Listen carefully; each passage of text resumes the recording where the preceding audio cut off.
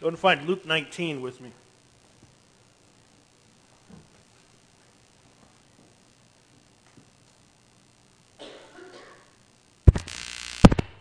Luke 19. To begin by welcoming you here this morning. It's good to see you. And to issue an invitation this evening at 5. This evening I'm going to be talking about what are widely considered, I think, two of the most difficult and puzzling parables Jesus ever told. Parables that preachers tend to shy away from, not the prodigal son, but the other ones. But I want to hit those head on and see what it is Jesus has to say to us in some puzzling parables. This morning, let's start in Luke 19 and verse 45. Luke 19 and verse 45. And Jesus entered the temple and began to drive out those who sold, saying to them, "It is written, my house shall be a house of prayer, but you have made it a den of robbers." And he was teaching daily in the temple. The chief priests and the scribes and the principal men of the people were seeking to destroy him, but they did not find anything they could do, for all the people were hanging on his words. Chapter 20 and verse 1 says, "One day as Jesus was teaching the people in the temple and preaching the gospel, the chief priests and the scribes with the elders came up and said to him, 'Tell us by what authority you do these things, or who it is that gave you this authority.'" The Gospels of Matthew, Mark, and Luke all record Jesus riding into Jerusalem, being hailed as king a week before his crucifixion. Luke 19:28 tells the Luke account of it. In every one of those accounts, we see that almost immediately, as soon as he arrives in Jerusalem, this man who was hailed as king soon goes to the temple. And what he does at the temple is, in all the accounts, seems so odd and so strange. Here you have Jesus, gentle Jesus, meek and mild Jesus, literally whipping people. If you put all the gospel accounts of this event together, you get quite a bit of detail about this event. He made a whip out of cords. He then wields that against people. He throws over the money changers' tables. He throws over the animal sellers' tables. He raises his voice. Here's the same Jesus who said, "Come unto me, all you who labor and are heavy laden, and I will give you rest." The same Jesus who said, "I am meek and lowly in heart." Here that same Jesus is, terrible in his wrath, thunder in his voice, and fire in his eyes. This is what happens when God visits his own temple and doesn't like what he finds there. It's the only recorded act of violence done by Jesus, if we could call it that. Why does he do this? This morning I just want to spend our time unpacking this act and unpacking this text. I think the short answer is this. Jesus doesn't just enter Jerusalem declaring himself king. He comes to the temple declaring himself king. Essentially, that's what he's doing in this act, is declaring himself king. But this is such a violent act, a radical act, an unusual act from what we generally understand Jesus to be about. What does it mean? So in our study this morning, I just have two simple questions. Number one, I want to ask, what does the temple mean? And number two, I want to ask, what does the cleansing of the temple mean? Before we think about what the cleansing of the temple means, we have to understand, first of all, what the temple itself means. So briefly, let's do a quick survey of what it is the temple is all about. What does the temple mean? The temple, of course, does not exist today. There's a few ruins that do, and that's it. It was destroyed many years ago. But when we hear about the temple, I am afraid that what we think of is basically a cathedral. So a cathedral is just sort of a bigger, more ornate version of a church building. Nothing really happens in a Catholic cathedral, as I understand it, that doesn't happen in a Catholic church. A cathedral is just a bigger, more ornate church building. I think it's possible to project that onto the temple and to think the temple is just basically a great big synagogue. But it's not. It's not just a place where they held services and they read scripture and they sang just like a synagogue. That's not what a temple is about. We're going to see in a minute, the reason they have money changers and animal sellers there was because the Jews, no matter where they were, had to come back to the temple. It didn't matter how far away you lived. If you were a Jew, you had to come to the temple at some point, because about two things happened there that happened nowhere else in the world and could happen Nowhere else in the world, not even in the synagogue. First of all, the temple was the place where you could actually meet God face to face. The temple was where you encountered God. That's the reason why when they were exiled from the temple, the psalmist says, "Oh, how I want to come see your face, see you face to face. I want to come to your sanctuary. I want to behold your holiness," and so on. What he's pining for is to go to the temple. He is lamenting being separated from the temple, which meant separated from God's presence. Now, someone says, "I thought God was omnipresent. I thought God was present everywhere." And of course, yes, He is. Only you miss the richness of the temple if that's all you have to say about God's presence. If all you have to say about God's presence is it's everywhere, then you'll have no idea what the temple is. Let me give you a very dim analogy about this. This is giving analogies about God and His nature are always fraught with issues. But let me just attempt one.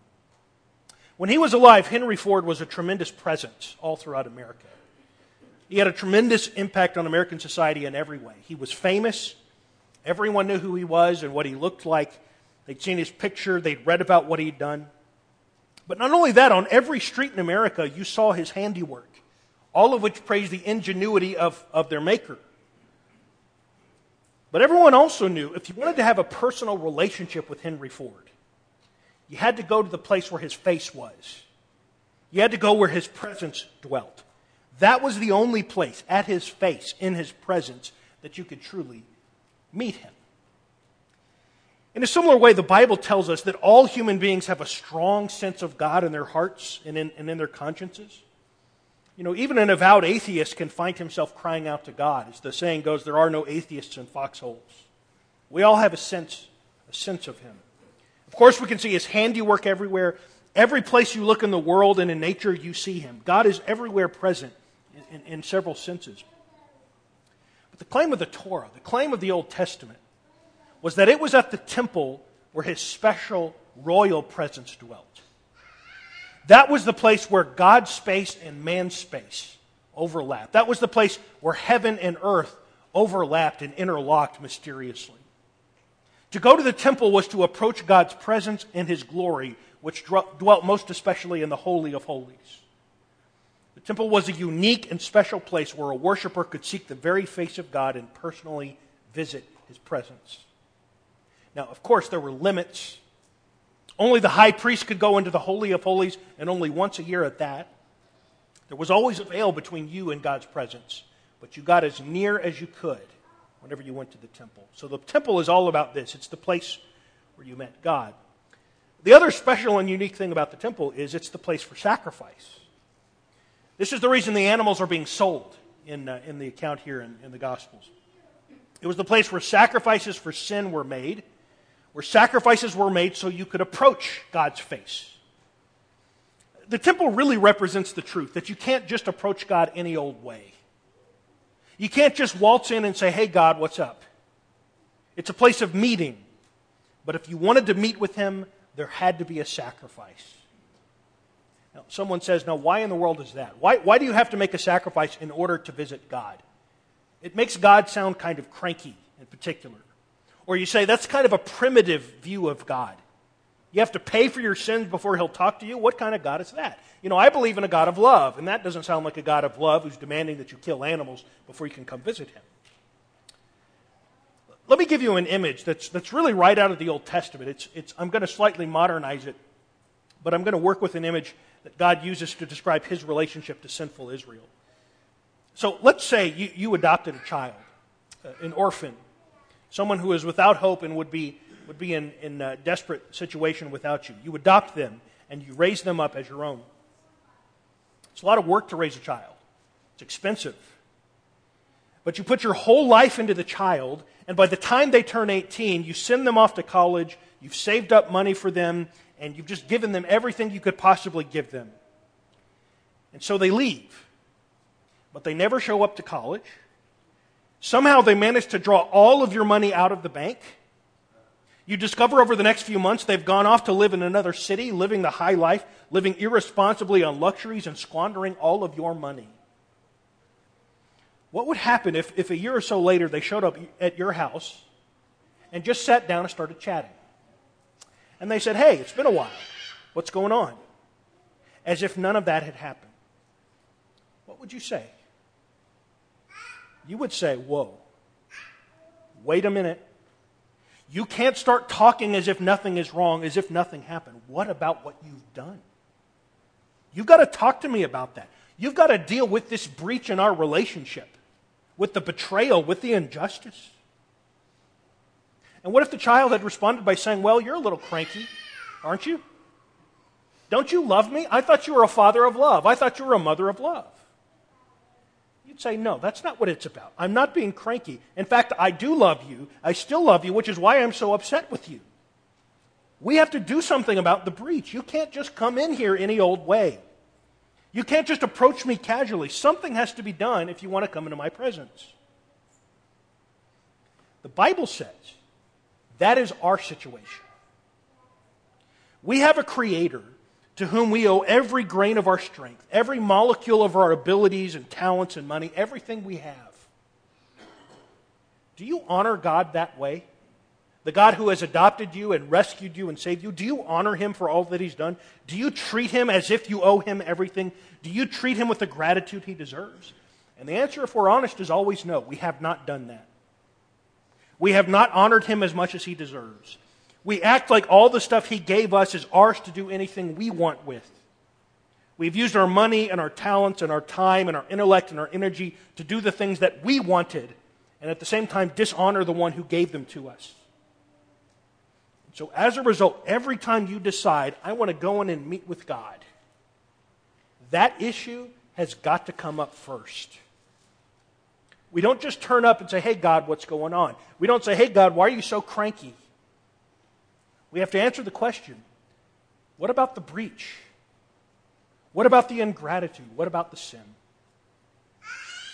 The temple was the place where you could approach God. But if you were going to approach God having breached the relationship with God, that has to be addressed first.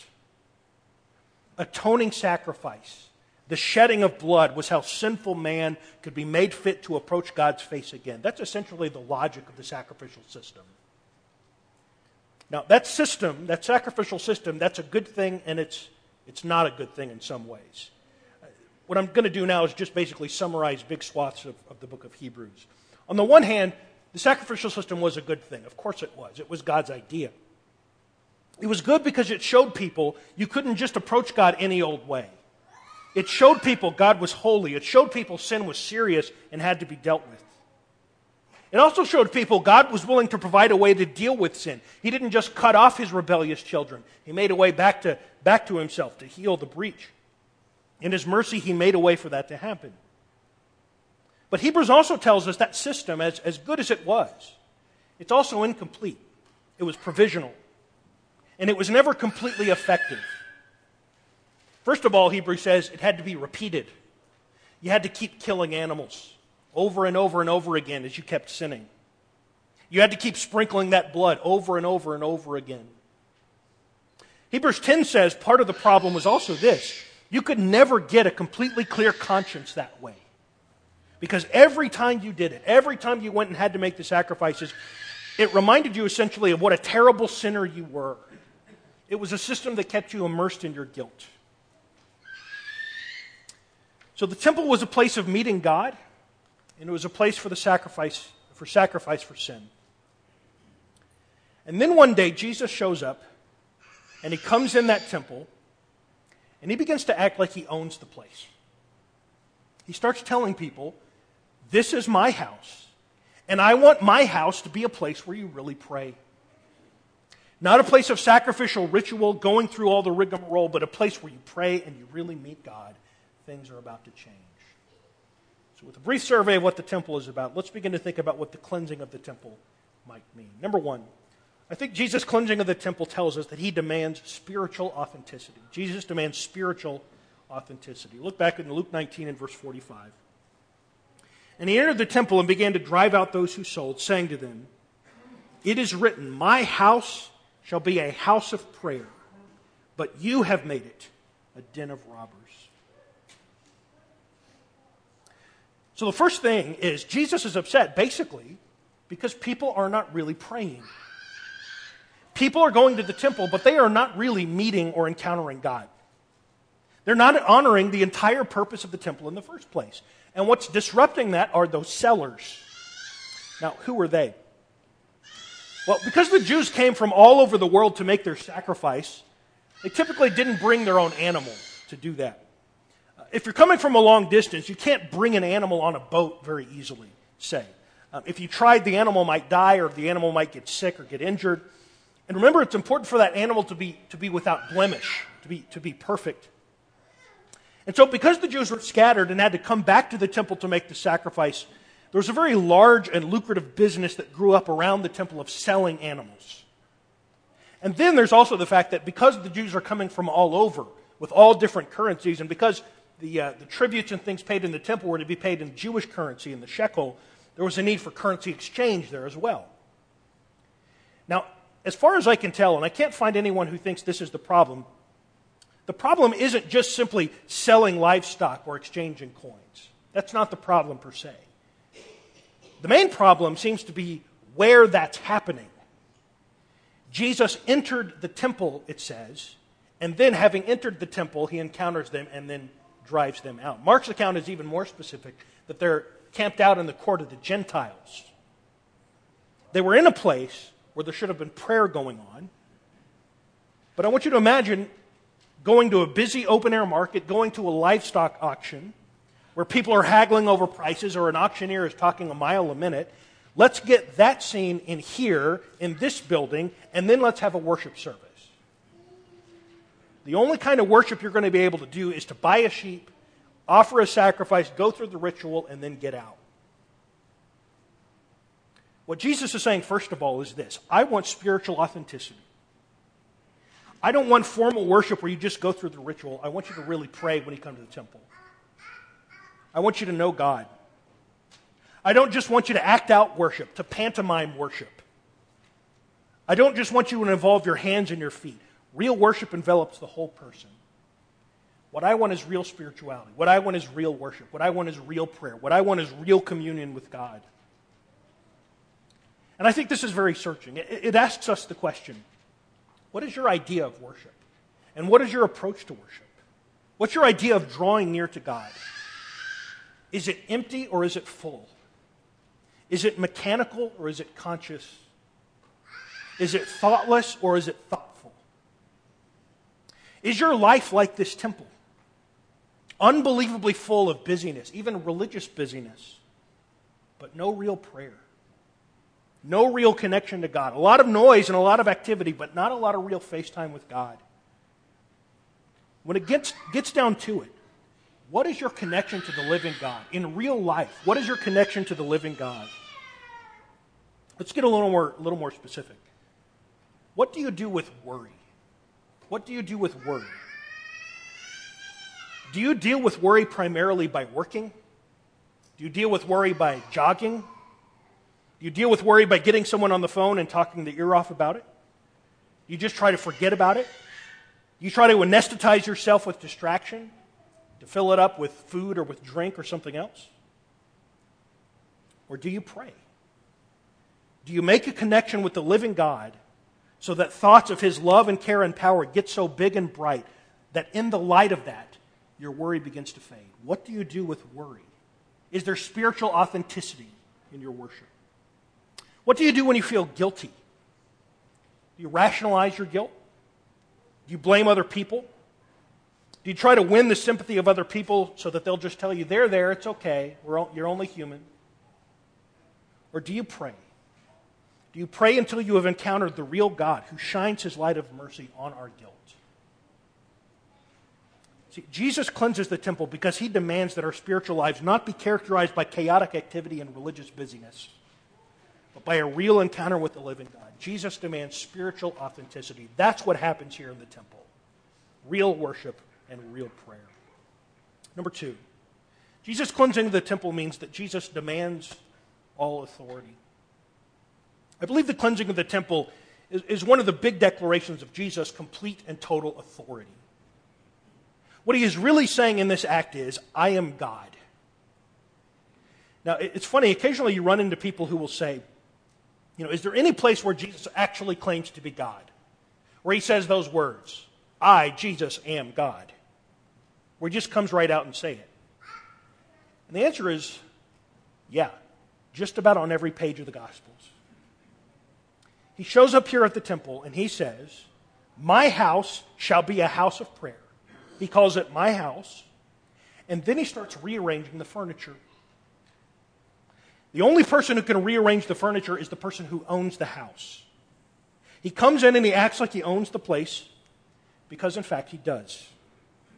I want you to notice what he's just said of Jerusalem. This is Luke 19 and verse 44. Luke 19 and verse 44, and he says, I will tear you down to the ground of Jerusalem, you and your children within you, and they will not leave one stone upon another in you, because you did not know the time of your visitation. He says of Jerusalem, because you didn't recognize your own Messiah's visitation, I will act in judgment. Jesus walks around Jerusalem, and then he walks around temple like he owns the place. If Jesus is God and if Jesus is king, then he gets to say what should and should not happen anywhere he is king. And if somewhere is not treating him like he is king when he in fact is, he's got something to say about that, whether that's Jerusalem or whether that's the temple. And I want you to realize this is also true of us. What's true of Jerusalem, what's true of the temple is also true of us. If he is our king, he has a right to rearrange the furniture.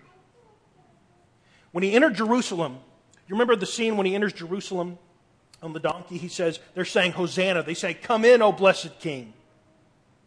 You know what a Christian is? A Christian is simply someone who has declared Jesus to be those things. A Christian is just someone who has cried out to Jesus, Hosanna, which means Lord save. If you've cried out to Jesus to save you, if you've called him your Lord and King, then that means he gets to rearrange the furniture in your heart and in your life. We don't get to say, I believe in Jesus, but I also believe it's up to me to decide what's right and wrong for my life. We don't get to say, I believe in Jesus, but it's my life and my choice. When the real Jesus shows up, he doesn't sit down and say, let's have a seminar. What do you think would be a good use of your gifts? I'd like to hear from you. Jesus doesn't consult us and say, do you think it'd be a good idea to lie here or not? Do you think it's okay to sleep with this person or not? He doesn't consult with us. Would this make sense to you? That's not the way a king works.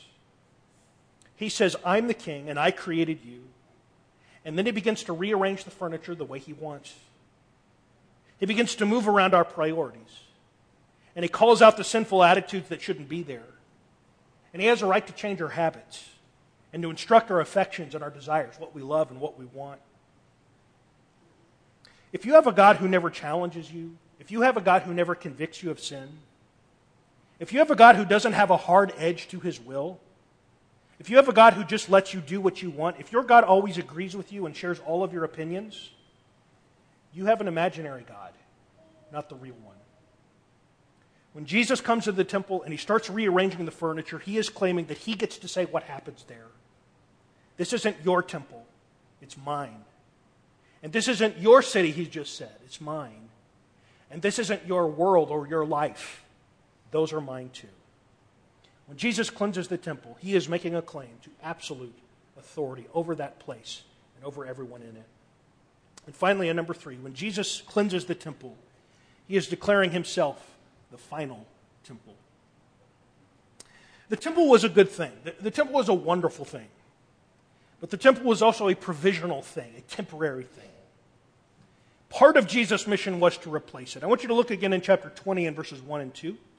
In the aftermath of this event, one day as Jesus was teaching the people in the temple, that temple that he had just cleansed, and preaching the gospel, the chief priests and the scribes with the elders came up and said to him, tell us by what authority you do these things, or who it is that gave you this authority. So after he had cleansed the temple, they come up to him and they say, who do you think you are? Who gave you the authority to do this? In the temple cleansing story in John 2, Jesus challenges the people who ask him this question by challenging them back.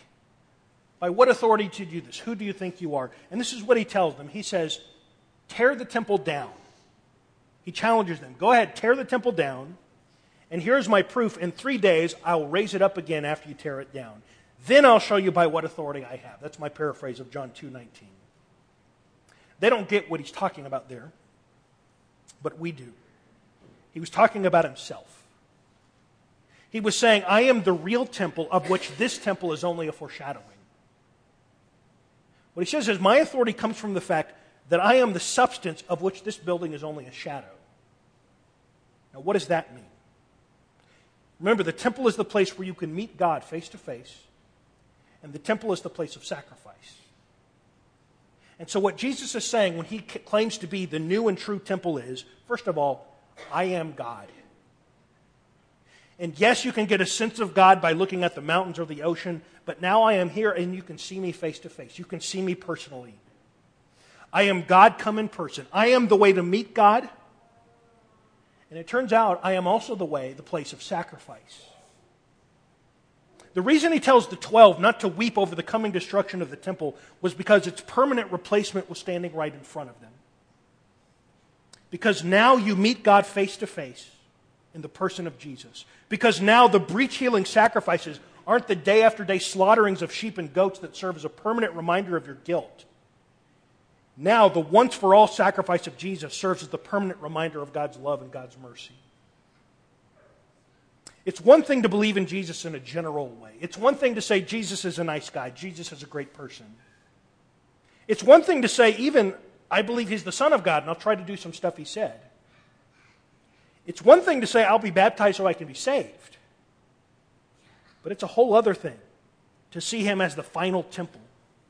The one who came to replace the temple. The one who said, through me and only through me can you have spiritual authenticity. Through me and only through me will your whole life be rearranged and changed the way it's supposed to be. And because through me and only through me you can enter the presence of God, because I am the sacrifice that heals the breach between you and God.